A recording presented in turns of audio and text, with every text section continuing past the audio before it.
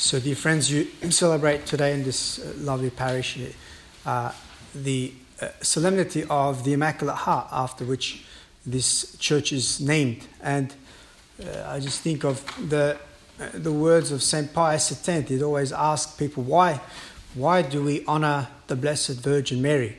And when they weren't sure, he would respond to them in the words that we know so well, so that we may be made worthy of the promises of Christ. Cardinal Newman, for many years of his life, even though he could see that the Catholic Church was more likely the true church, one obstacle he had was this devotion that Catholics had to Our Lady. But one day this obstacle was removed, and it wasn't removed by anything he learnt about Our Lady, anything he'd studied about understanding her more clearly. It was when he understood more clearly, he says, who Christ was. As soon as he understood that Christ was God, who had assumed to himself a human nature, then it made sense to him that Mary is the Mother of God. Then absolutely we honour and reverence and love her as the Mother of our God.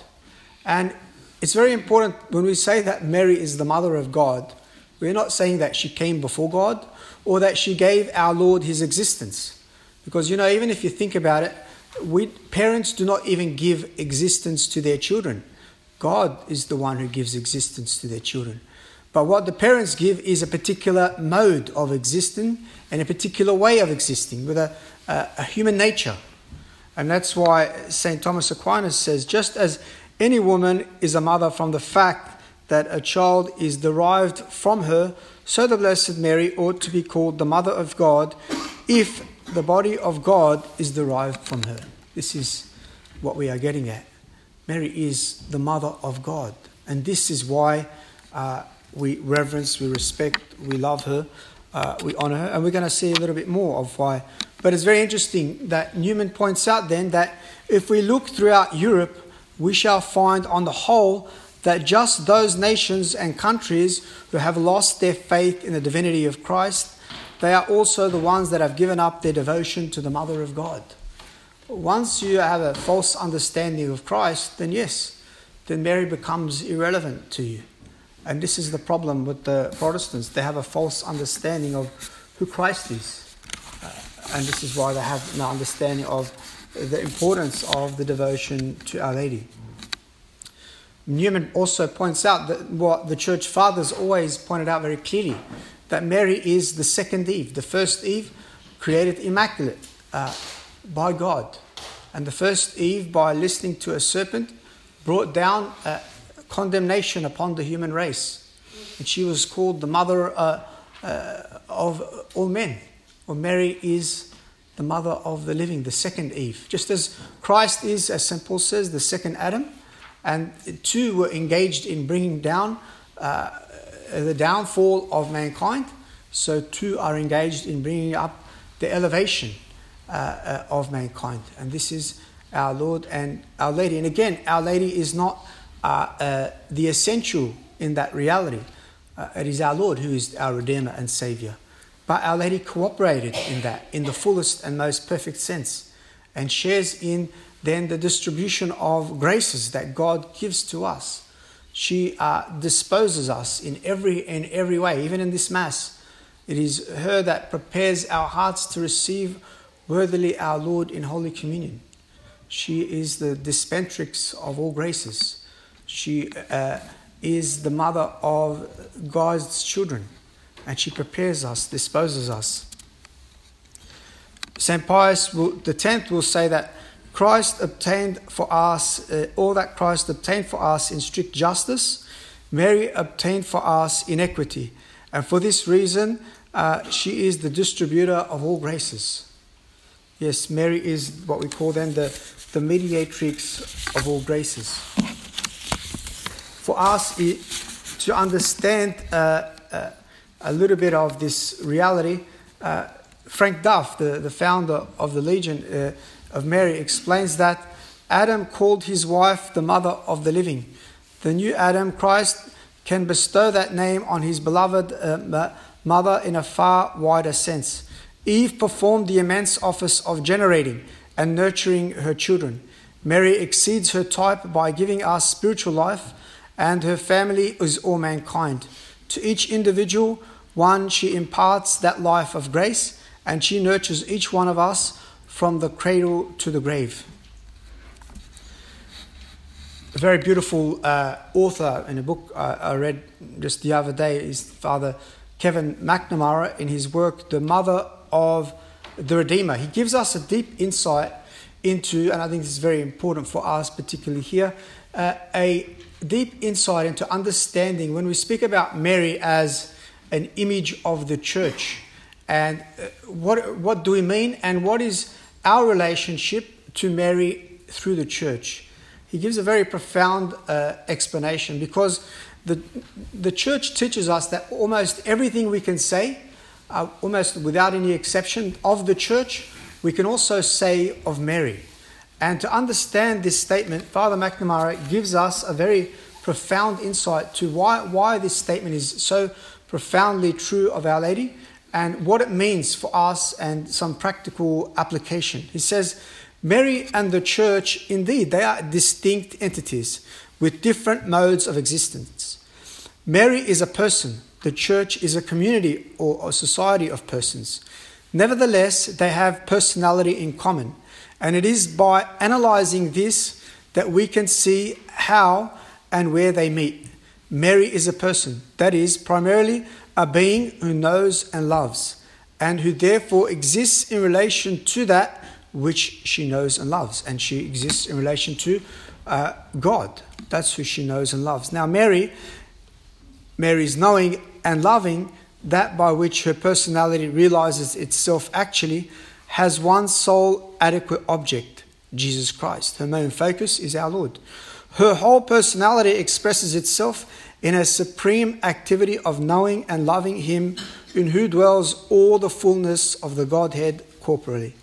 During her life on earth, she attained through contemplation and suffering an immense capacity, was in this way fully actualized, and it involved her whole being, body and soul. She was and is nothing apart from this knowledge and love, at once particular, immense, and personal. The mysteries of her life and vocation are but modes of expression of this activity. The church is a community of persons, each of which is called to the knowledge and the love of Christ. Each soul is thus, in truth, the spouse of Christ. Each soul is destined to know Christ in this way and in his own way, for each soul is unique. It is this total achievement of knowledge and love that is the whole purpose of the church, which is therefore most accurately described as the bride of Christ. Mary is the model of knowledge and love of Christ, the prototype of the perfect spouse.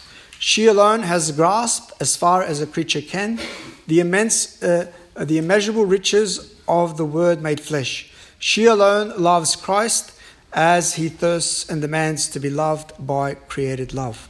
It is to this fullness of comprehension that the church and the individual soul within the church aspires. In short, all the treasures of love that the church seeks for herself are already present in Mary. And that's the statement worth repeating.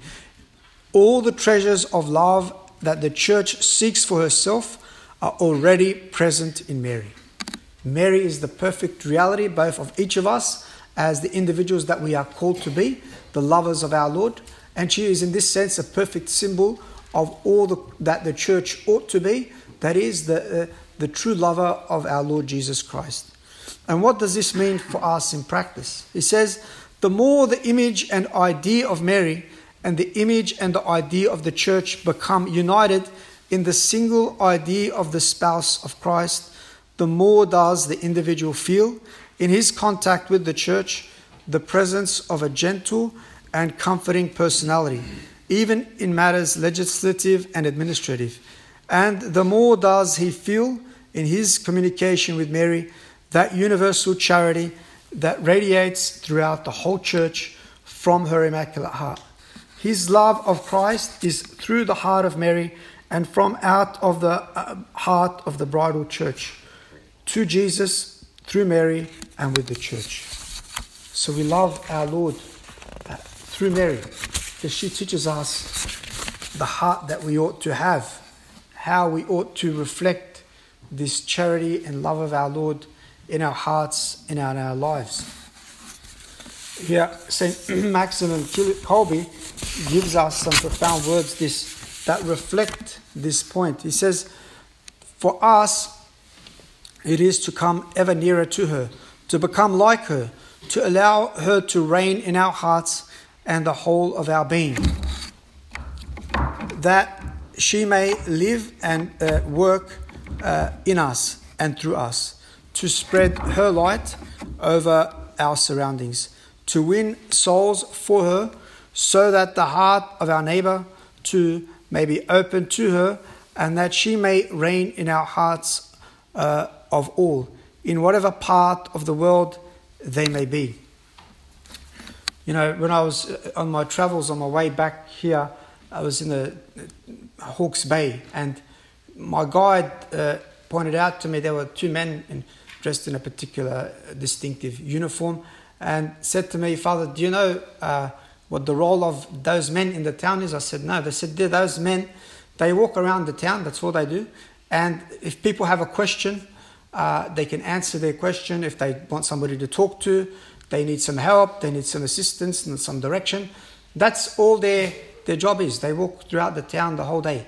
And I thought to myself, those men, in what they are doing, they are the embodiment of what Cardinal Newman wanted for the whole church. He said, for the whole church, we need men that are like a living and walking encyclopedia of knowledge of our Lord and Our Lady, but they're also filled and prepared for any good work.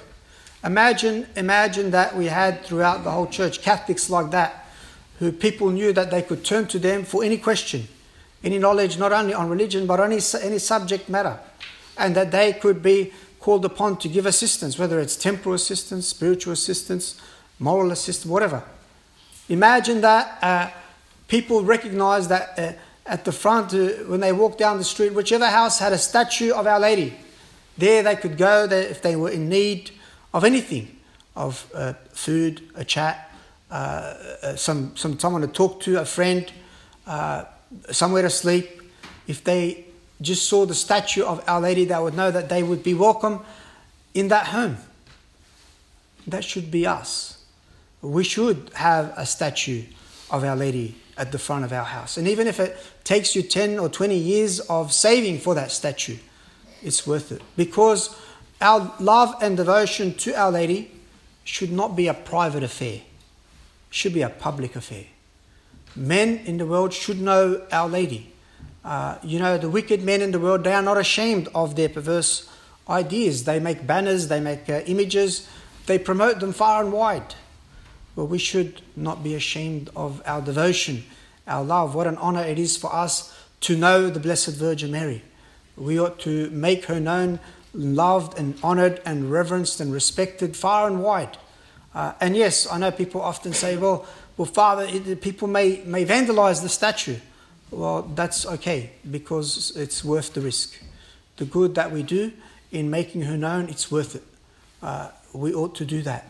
We ought to make this a reality in our lives, that we imitate Our Lady, because, it's ironic that all of us as Catholics, we turn to Our Lady in our needs. She is our refuge, our hope, our consolation. Well, if we truly love Our Lady and we truly want to imitate, we should be that for those around us. We should be a consolation, a hope, a place of refuge, a friend, a companion, an assistant for those around us, those in our own home and those in our town, in our country, wherever that we may be.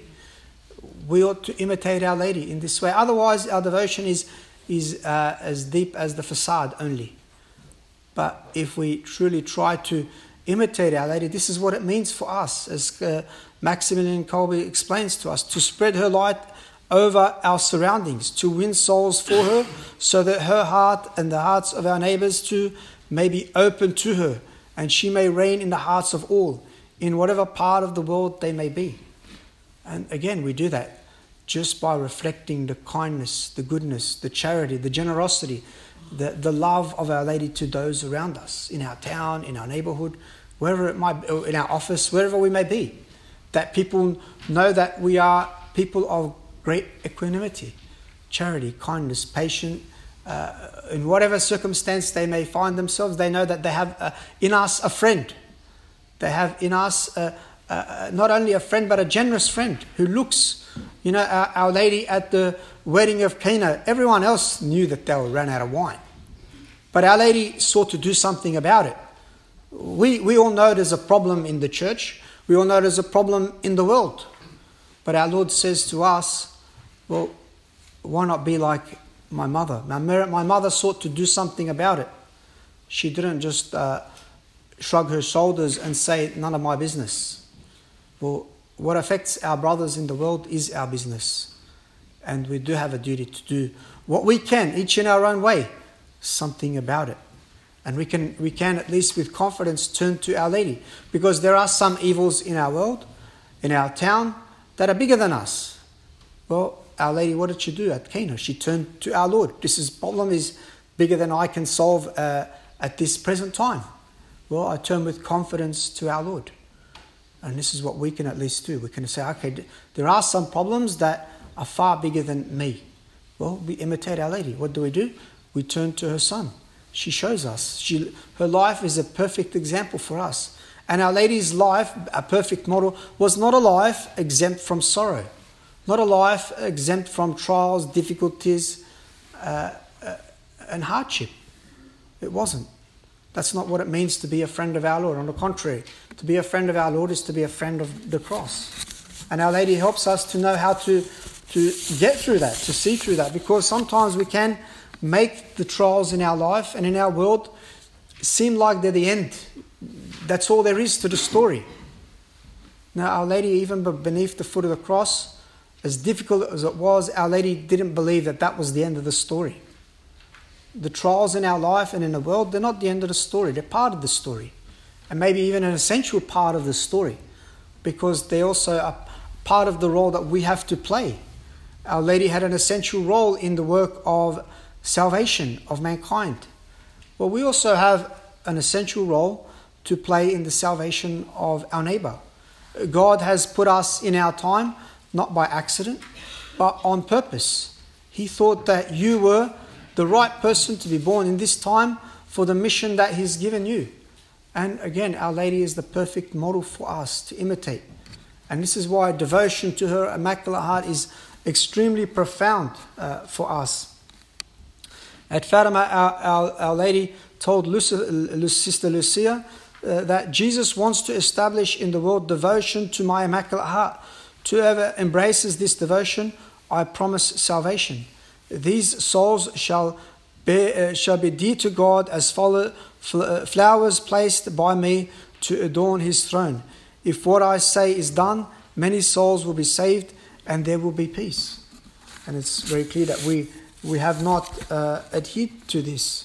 And this is why Our Lady had, through Sister Lucia, had established the 5 Saturdays in reparation for the sins committed against her Immaculate Heart. So important for us. And they were 5 prime reasons. First, for the blasphemies against her Immaculate Conception. And today everyone thinks they're immaculately conceived. We are conceived immaculate in our baptism. Have we been like Our Lady, true to our baptism? Sins of blasphemy against her perpetual virginity. And today we see how sadly this reality of virginity is desecrated in the world. Mocked, impurity is profoundly promoted all around the world today. How important it is for us to, I often think how all the more is our devotion essential to Our Lady today when, that it's a controversial question. What is a woman? They don't know how dumb they've become. But Our Lady is the perfect ideal of a woman. all the more do we need devotion to Our Lady and to spread, to make known this is the icon of the perfect woman. And a woman who was married woman, flesh of our flesh, conceived immaculate for us, for our sake, so that we may truly understand what is a woman in the mind of God. Well, she's the perfect icon of that. And this is why also Our Lady says to make reparation against the blasphemies against her divine maternity. She is the mother of our God. The blasphemies of those who publicly try to sow in the hearts of children indifference, scorn, or hatred against her. And we see this is at the root of Protestantism. They despise the Mother of God. And to make reparation for the offences of those who outrage her directly in her holy images. And we make reparation for this by also promoting her image, by sharing her image, honouring her image, and making sure that certainly at least in our homes, every Catholic home should have an image of Our Lady. I know that today we live in a world where we believe in this false idea of spiritual image, or I fast and I make sacrifices only spiritually, but in actual fact I make no real fasting, no real sacrifices. That's not the Catholic spirit. Catholic spirit was founded on real beautiful sacred art. And, travelling your country, seeing the great basilicas, the great statues of Our Lady, and in all different places, not just in the churches, also in the graveyards. So one graveyard I drove past, I was astounded. The beautiful statue of Our Lady at the front, welcoming everybody. Our Lady is welcoming everybody. And you see, again, just as we say about our Lord at Christmas, that you can't be afraid of a little child. So God comes as a child, but you also can't be afraid of a defenseless woman. And Our Lady comes as one of us. And yet she is the perfect icon of all that we should all be, both men and women. And she is the one that elevates all womanhood in order that we men may truly understand the reverence, the devotion, the respect that we ought to have towards all women. And so, dear friends, to simply conclude today's sermon for you with the beautiful and best words I've ever heard about Our Lady by Pope Pius IX, who states to us in encouraging terms, let all the children of the Catholic Church who are so dear to us hear these words of ours. Let them continue to venerate, invoke and pray to the Blessed Virgin Mary, the Mother of God, conceived without original sin. Let them fly with utter confidence to this most sweet Mother of mercy and grace in all dangers, difficulties, needs, doubts and fears. Under her guidance, under her patronage, under her kindness and protection, nothing is to be feared, nothing is hopeless, because while bearing towards us a truly motherly affection and having in her care the work of our salvation, she is solicitous for the whole human race, and since she has been appointed by God to be the Queen of heaven and earth and exalted above the choirs of angels and saints, she presents our petitions in a most efficacious manner. What she asks, she obtains. Her pleas can never be unheard. In the name of the Father, and the Son, and the Holy Ghost. Amen.